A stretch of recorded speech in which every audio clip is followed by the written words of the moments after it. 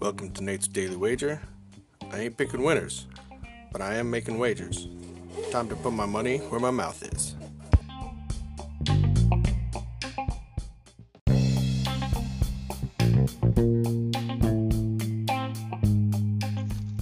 This is Nate's Wager for May 31st, 2021. A somber Memorial Day to everyone out there, and to all the families. I'm sorry for your loss. So, speaking of losses, apparently the Clippers showed up last night and put the smackdown on the Mavericks. So, oh well.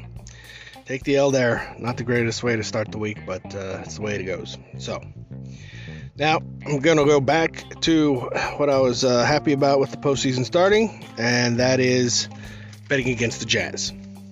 That's simple. So, we're going to take Memphis Grizzlies plus 5.5 against the Jazz in tonight's NBA playoff action. See anything better than that? Pound it. That's my pick, and I'm sticking to it.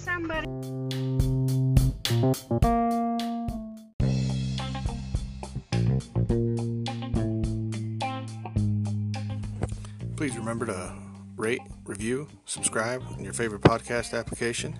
Tell me how much I suck or how much money I'm making you.